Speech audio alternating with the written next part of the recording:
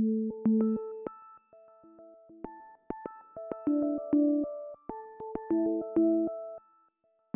was around this time last year that I started taking the concept of infertility awareness to heart and started this podcast to help shine a light on the struggles that I'd seen my patients endure. Once I put it out in the world, I began to find there were a lot of others doing the same, and what has been a silent struggle for so long is becoming less so, and that's a wonderful thing. The last full week of April is National Infertility Awareness Week, and over the last year it appears the world is becoming a lot more aware of those who've tried to conceive a child, but find they cannot. The media is alive with stories. Gabrielle Union discussed how she's almost lost count of the 8 or 9 miscarriages she had. Documentaries like One More Shot and Vegas Baby are giving you a direct view into couples' lives as they struggle. The show Friends from College on Netflix had an entire episode showing the ardor and craziness of IVF injections. Even the Upright Citizens Brigade introduced a taste of improv comedy into the struggle, and it's marvelous. This year's theme for National Infertility Awareness Week is Flip the Script, and it couldn't come at a better time. Never before have women's voices been so amplified to bring about change in how they're treated and perceived. But how do we flip the script? There's more and more evidence that women's complaints, especially of physical and mental symptoms, are more often ignored and given less weight than that of men, and too often the advice that they are given can be downright patronizing. Just look at Serena Williams, who had to beg her doctors to pay attention during childbirth that she thought something was wrong, all because they thought she was just quote-unquote confused. Thinking about all of this made me wonder if there's something inherent in how we talk about medicine, particularly infertility, that could be the problem. I'm not just talking about our conversations, but the actual individual words we use. This made me question where even the word we use now, infertility, comes from, and that led me to today's interview. In March, I had the pleasure of being on a panel with Dr. Robin Jensen, who in 2016 wrote a book called Infertility, Tracing the History of a Transformative Term, and I think it's exactly this history that could hold one of the keys to how we flip the script on infertility.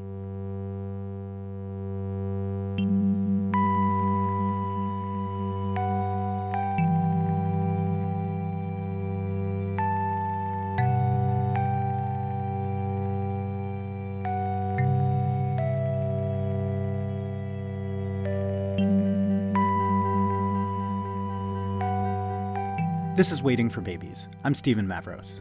Today's interview is about the words we use around infertility throughout history, and who better to talk to than the one who wrote the book on it. I'm Robin Jensen. I'm a professor at the University of Utah in the Department of Communication, and I study reproductive health and rhetorical history largely. So how we talk about different subjects over different periods of time, and then how that affects how we talk about those things in the present day. Dr. Jensen's specialty is in rhetoric, which is basically how we use words to be persuasive. So how does one get into the study of rhetoric, you ask? Yeah, so when I was in college, I was on a speech team where we did, basically you write speeches and you compete with other people who give speeches.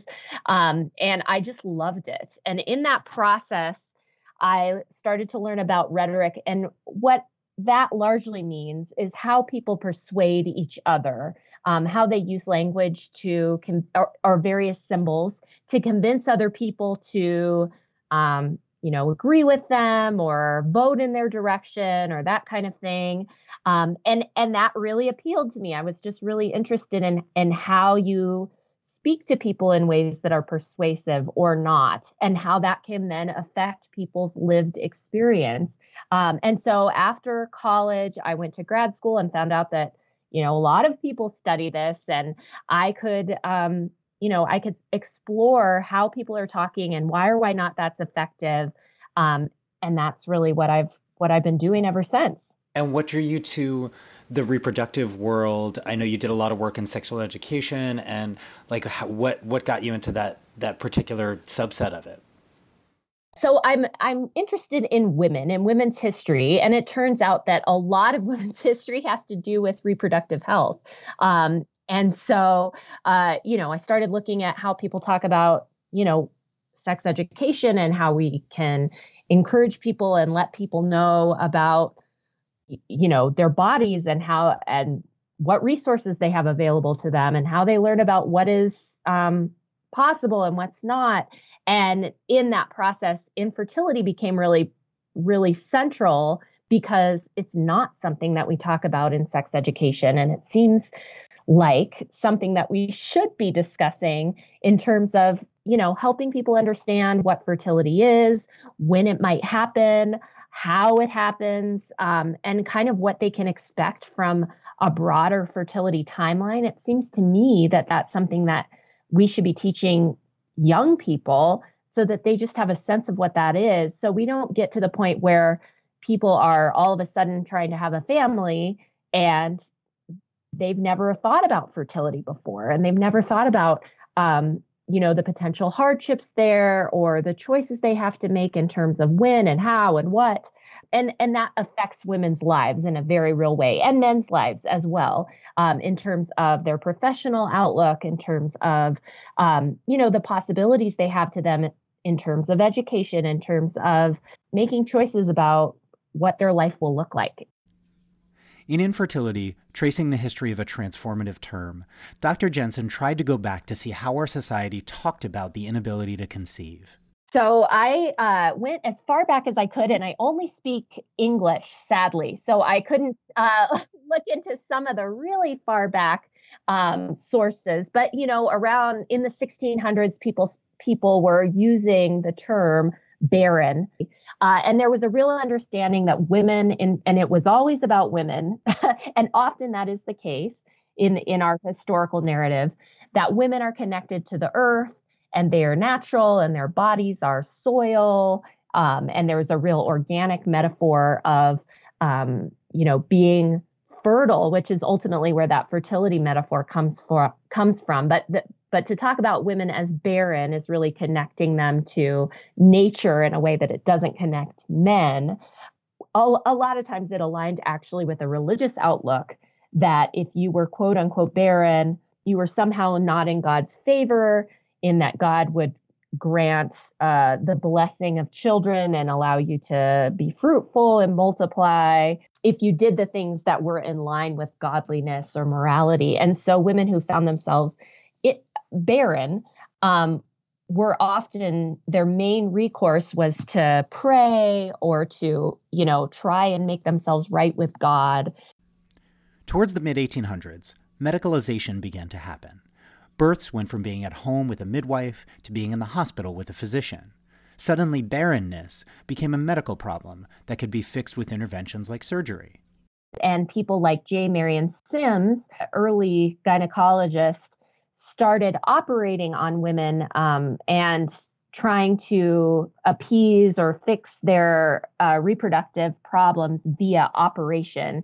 And that really became a medicalized issue. And then you start seeing barrenness being called sterility. And sterility was treated in a hospital, was something that the doctor could, and it was always he, could go in and sort of open a woman up and try to fix what was in there, close her up, and then she would magically have, the powers of bearing children. And it didn't always work out that way. In fact, the record shows that the rates of success for J. Marion Sims's interventions were really low. But people started talking about sterility as an issue that could be treated in the hospital by a surgeon, and that was the main way that people could overcome that kind of issue, even though it wasn't actually all that true.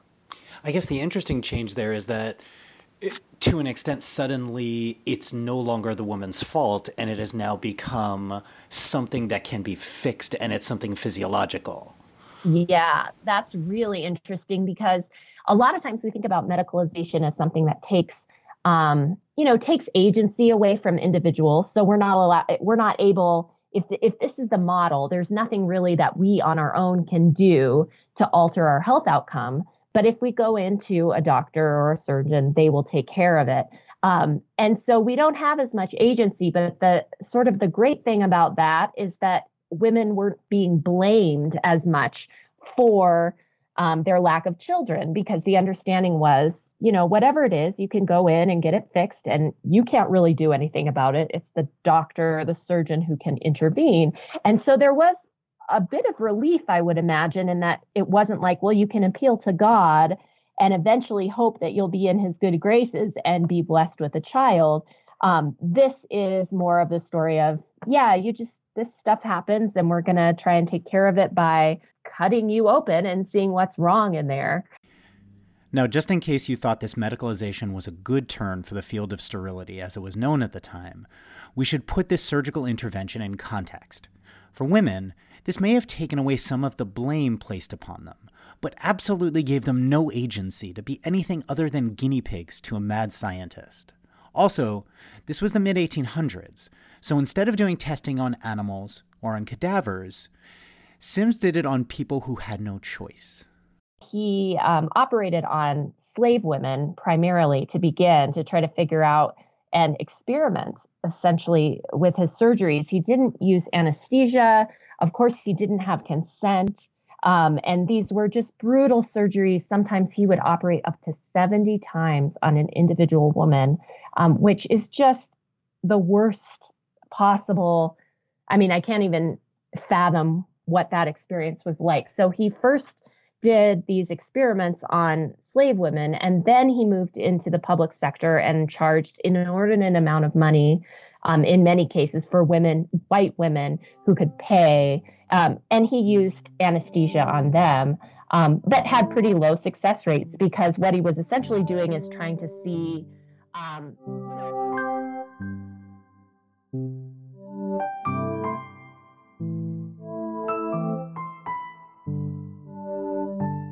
Pretty dark times indeed. With the turn of the 20th century, thankfully, things start to change, and science discovers chemistry and the concept of hormones. So approximately the 1930s, there's what might be called a rise of reproductive endocrinology, where you have doctors who are realizing, and surgeons and various kinds of scientific clinicians are realizing that something that comes to be called hormones is involved in the reproductive process. And they really start studying that process and realizing that both men and women have hormonal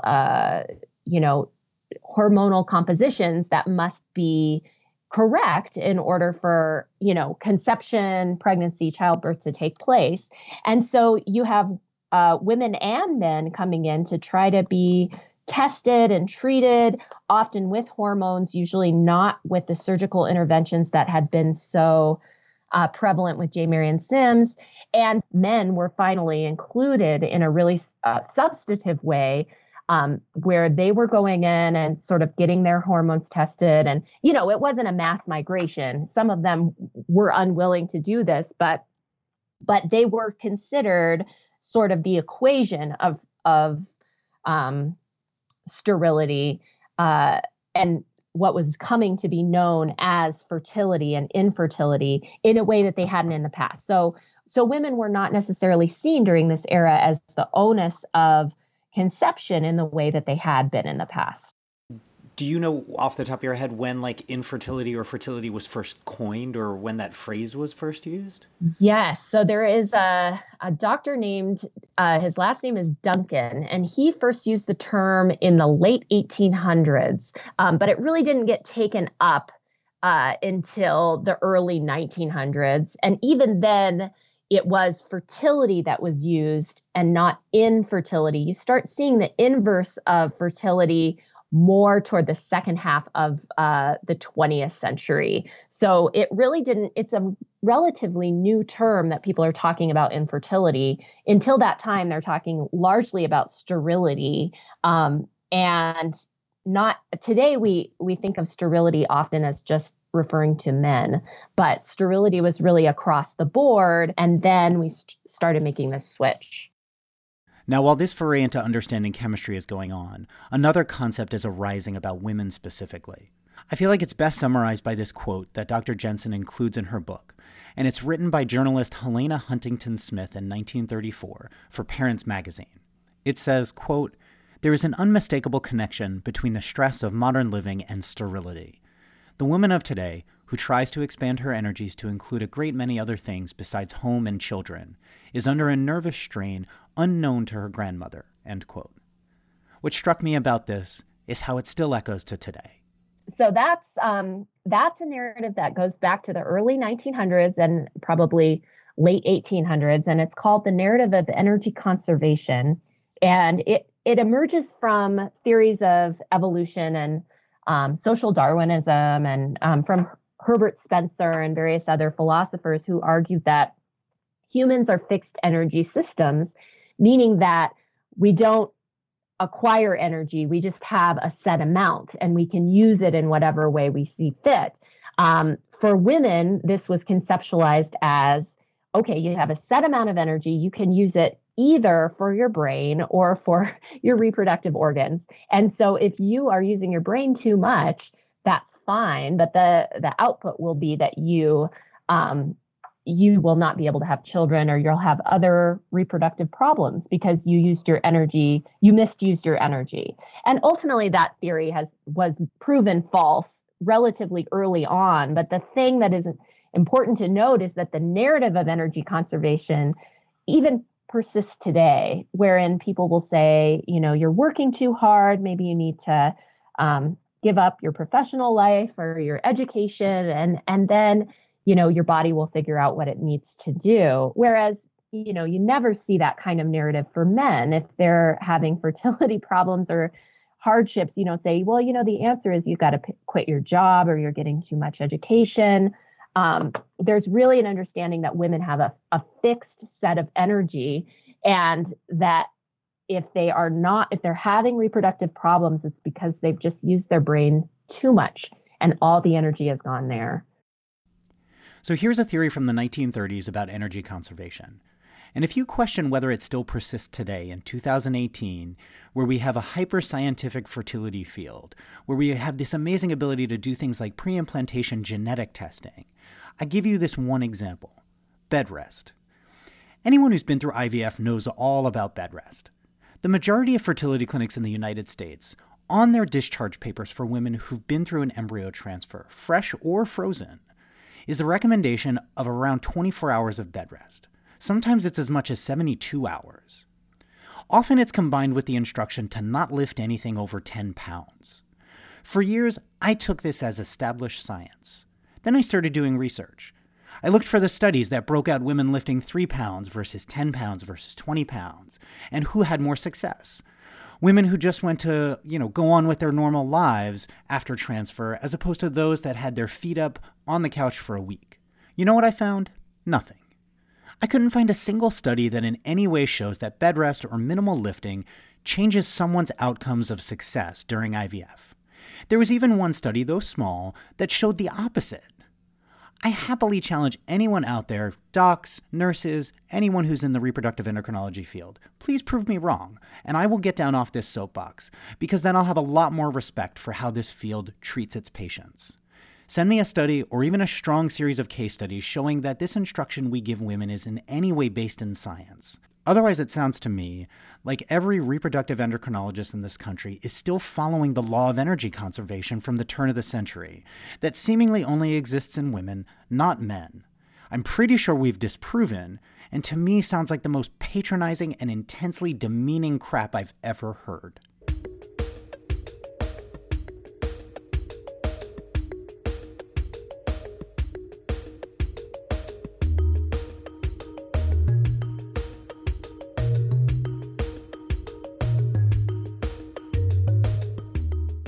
Okay, now that my first rant is over, let's get back to the mid-20th century and the post-war era. Around this time, we saw the rise of psychoanalysis, and it definitely hit the fertility world. A lot of us have heard about Freud. Not many of us have heard about Helene Deutsch, who was a Freudian student and became a psychoanalyst in the United States. She moved from Europe, and she really took on the female side of psychoanalysis. You see, Freud thought that the male psyche was the norm, while Deutsch thought that women had their own unique psychology. But then she also concluded, in line with Freud, that women really needed to align with feminine pursuits and ideas. And, if they didn't do that, they were psychologically abnormal and then would be blocked in their ability to do their female specific quote unquote duties. What her advice usually was that they would do things like, again, not pursue higher education, stay out of the workplace, be as feminine as possible. One of those other ideas was to adopt, because if you adopt a child, your maternal instincts and processes would be unblocked, and then you would have a child of your own. You could conceive a child of your own because those you had become more feminine and more quote unquote normal. And that is where the adoption myth comes from. It's still a myth today that if you adopt a child, you are then more likely to conceive a child of your own.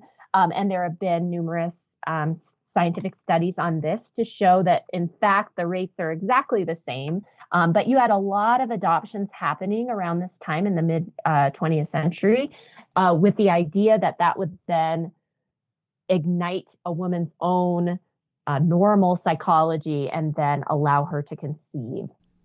As far as I can tell, this is a myth that was disproved in studies before I was even born. There was even one in 1979 that almost showed the opposite, that people who adopted were less likely to get pregnant, but this was deemed insignificant a difference at the time. Yet I can't tell you how many parties and meetings I've been to where someone will find out I work in the infertility world and say to me, I mean, it must all be stress, right? Look at all those people who get pregnant after they adopt. You can't see it, but even just talking about it, I'm rolling my eyes. But wait, in case you thought that's where the patronizing ends, it gets even worse.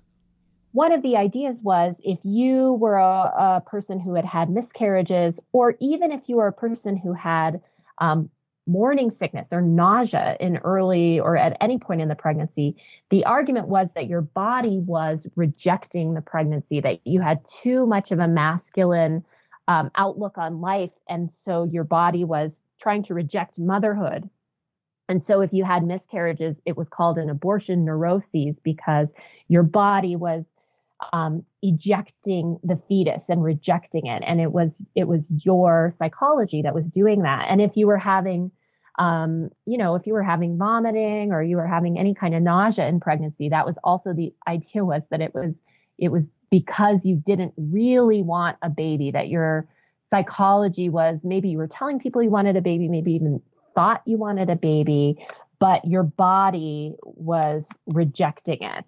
And so if you could just imagine the kind of blame and the horrible feelings that you would have, if that's what your physician or the people around you were telling you when you were having those experiences, it's a really sort of a horror to think about that history.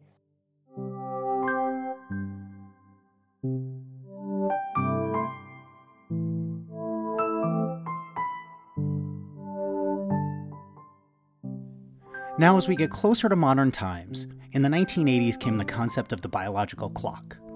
It was exacerbated by a French study published in the New England Journal of Medicine that said fertility declined sharply after age 30. Now, even though this study was quickly refuted, suddenly timing of every part of a woman's life became yet one more thing she had to control for, manage, and succeed at. The discourse of fertility really becomes this kind of disciplined discourse of timing yourself. And by yourself, it's always the woman who's doing that timing because it's her body. And it's the male body too, but sort of the argument is, he's not going through a cycle. He just has to do his role at the appropriate time. And so the woman becomes inherently, just really focused in on timing all these processes correctly and then doing it within the life cycle at the right time. And the downside of that, I think, for a lot of people is that it's very difficult to live a full life while you are trying to time these bodily processes just so. And you are going to monitor your body on a day-to-day basis to make this happen. And if it doesn't happen, there's always the implication that you're doing it wrong. That you're not strict enough or your body is wrong and that's a real difficult place to to exist. And people exist in that place for long periods of time. And it's really devastating on a number of levels.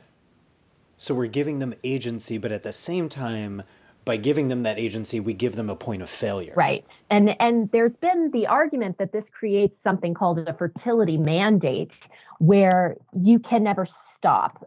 Once you get into sort of the technological intervention stage of fertility, until you conceive and birth that biological child, it's really, there's a sort of a compelling force that drives you to keep going no matter the cost to your body, to your financial situation, to your partner, to your relationship, to all of these other things, beyond the point where it's healthy for you to do that. So now here we are in 2018, one of the most poignant examples of how rhetoric affects us, and in the world of infertility, women especially, is in how medical conditions are named in textbooks and taught to medical students. One of my favorites is I think you brought this up in your book too, is this juxtaposition between what happens when essentially the flap that comes from the reproductive organ fails. And in a woman, it's called an incompetent cervix. And in a man, it's like retrograde ejaculation. Like you don't talk about the incompetent like sphincter or flap that's happening. No, yeah. And those are discursive rhetorical choices that have been made and that we keep reiterating. I mean, I can't believe we still use these terms, incompetent cervix, but that is the medical term. And there are a bunch of other sort of similar terms that persist in the medical terminology and that then we use on a day-to-day basis. And it's really hard not to sort of garner a sense of the moral judgment that seems to be happening for something that people have absolutely no control over. I want to give two more examples of this. If a woman is no longer producing eggs when they should be, we call it premature ovarian failure. Note the word failure. Now in men, we call it azoospermia, which basically just means an absence of sperm. We don't say testicular failure or vas deferens failure. We don't say ejaculatory failure. Now, for some reason, sperm can't appropriately flow through the cervical mucus into the uterus, or are found to not survive within the cervical fluid. The medical term for that is either hostile cervical mucus or the uterus itself is hostile. We don't call the sperm weak or dainty or crappy swimmers. We attribute the foul to the woman and call them hostile. Are you sensing a pattern here? Okay, back to Dr. Jensen. Sort of on the men's side of things, I don't think what we want to do is then give similar terms to male processes, but we can for sure stop using these really odd medical terms that place blame on women's bodies. Is there, as part of what you do in your profession, do you feel like there's an easy path forward to start that change? There are some people who are doing advocacy work to try and alter and be more aware of that language. I don't know that there's an easy path to change. If there was, I would march up to the medical school on my campus and say, okay, we're not using this anymore. Stop. But that's not how it works. In some way, we have to infiltrate these technical spheres of discourse. And I think what I mean by that is, a lot of times it is medical education. That's really the spot where people are learning these terms without sort of critical analysis and then perpetuating them in the exam rooms. And then from there, they get circulated on a day-to-day basis by people who encounter them, who are not doctors and clinicians.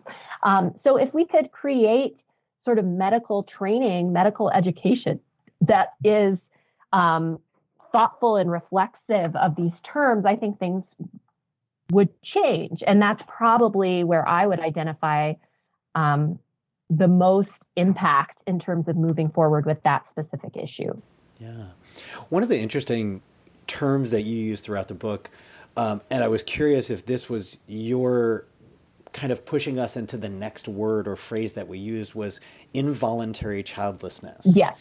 And is that something you specifically are pushing as like the next word for infertility, or was it just a good way of phrasing what you were going for? I think others have introduced that term as an alternative. In a lot of ways, it's more descriptive and it gets at the situation better than infertility, but it's a mouthful.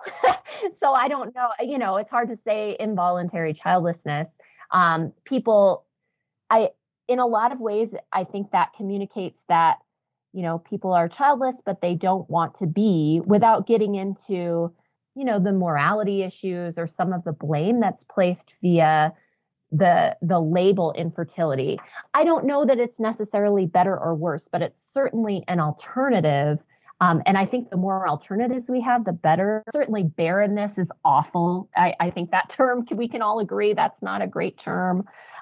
Sterility has a lot of sort of negative associations. And infertility, I think some people maybe are fine with that term, but it's another option. And I think if we can keep coming up with ideas and ways to describe people's experiences, we provide more options for them and more ways of imagining themselves in the process of putting their families and their lives together in ways that make them feel, not at fault, which is really important.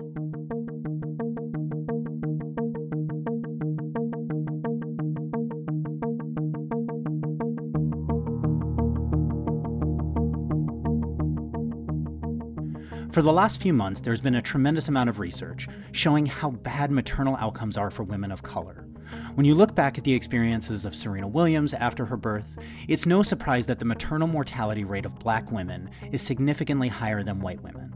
Now, I'm not just talking about 10 or 20%. Black women who have complications during pregnancy or delivery are 2 to 3 times more likely to die than white women who suffer from the same conditions. 2 to 3 times. It's also no wonder that the concept and rhetoric of infertility around minorities would also be different, and possibly be one of the causes of this disparity. The history of infertility is really different for instance, minority women, African American women in particular, because, one of the arguments has long been that African American women and women, minority women, are closer to nature and therefore don't have any problem bearing children. In fact, are hyper fertile. And when they go into childbirth, it hurts them less because they're closer to nature and it's easier for them to do these kind of biological processes. None of this is true, of course. And in fact, our highest rates of infertility among populations today are among minority women. So what that means for women, minority women, in a really lived, embodied way is that it's really difficult for them to think of getting any kind of intervention having to do with fertility, because they don't think of themselves as a person who would be infertile, and their families don't think of that either. And then doctors and providers don't take women who are minorities seriously. And for low-income women, of course, there are, they don't have access to the healthcare that a lot of upper to middle to upper class people have. And of course, there's also the history of African American women. And I talked about J. Marion Sims, and he was, doing his fertility experiments essentially on women who had no choice in the matter. And so there's also a distrust of the medical establishment, and rightly so, in that, there have been situations where minority women have been mistreated. And in the other side of things, we also have a history in this country of sterilizing African American women without their knowledge, particularly low-income African American women. So that's a really important story that needs to be fleshed out and told in the future. There's one more word that I want to come back to that Dr. Jensen keyed in on during our conversation that I think is crucial to put in context. That's the word choice. If you ask any behavioral economist about the concept or architecture of choice, choices are never made in a bubble. They're not objective, they're not infinite. Decisions are made, and often those decisions are skewed based on how choices are presented to us. This comes right back to infertility, and of course specifically for women, into what choices they really have about living their lives and planning a family. And the interesting thing about the choice terminology is that, in what respect is that also blame oriented? Like, I would choose to have a child at a certain point in my life, but we all know that that's not necessarily how things happen, right? Pregnancies happen or don't happen. Maybe you meet a life partner, maybe you don't. Maybe you have a professional opportunity at a certain point and that sets things up. And are those choices? Well, in some respects, but in others, they're structurally sort of set out for you. And so to say that women chose, one of the narratives that you hear all the time is like, well, that professional woman waited too long. She's going to wait too long. And then that's just, it's her fault. She should have worked at finding a husband and creating a family early on. Whereas you just don't get that narrative with men.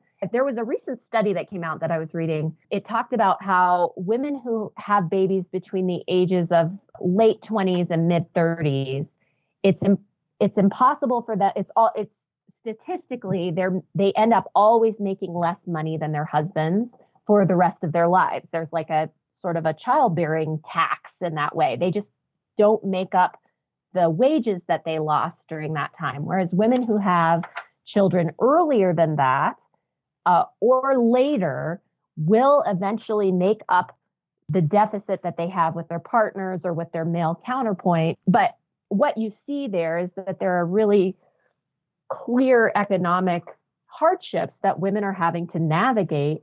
And those are directly connected to when and how and why they have children.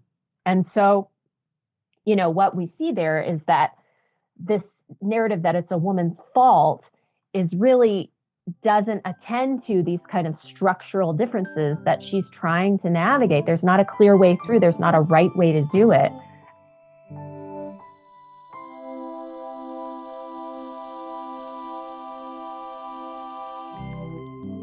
Are there any other things that prompted the book and that where you want to go from here afterwards now that you've been kind of talking about this? Yeah. So in the future, I'm planning a number of different research projects, one of which is, interviewing current fertility patients and talking to them about the discourses that they've encountered. It sounds like you've had a lot of experience on that front.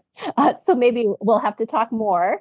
And then I'm also doing a historical project on some of the women who have been central to shaping the field of fertility studies. So I mention a little bit in the book, Sophia Kliegman and Helene Deutsch and a few others, but I really didn't get into as much the sort of fights and the ways in which they had to insert themselves and how they then were able to change the discourses of fertility, for better or for worse, but often for better, to try and offer more agency for women and the inclusion of men and different ways of thinking about reproductive health. And so one of my arguments is that, we talk about things in ways that are productive because people have tried to break up the discourses that are harmful in the past. And so what did they do? How did they try to do that? And what can we garner from that as we move forward?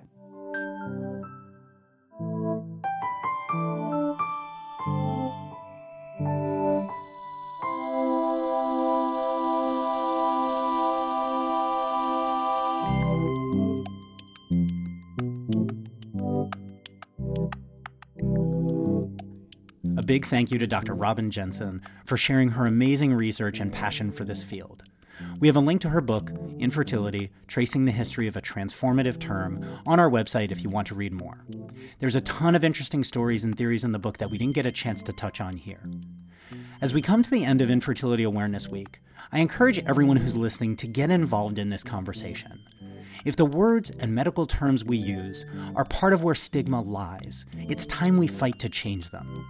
Now, aside from this episode, I put a few thoughts about how we can flip the script on our website at waitingforbabies.com. Another big day in the fertility world is coming up soon, and that's Advocacy Day. where people who've struggled with infertility and work in the fertility field come together and converge on Washington, D.C. to have their voices heard and promote legislation to reduce stigma and increase access to care for anyone wanting to bring a child into their lives. If you'd like to attend and get involved, we have a link on our website or go to resolve.org. I'll be there and would love to meet listeners and storm the halls of Congress together with you. Till then, thanks for listening. I'm Stephen Mavros. See you next time.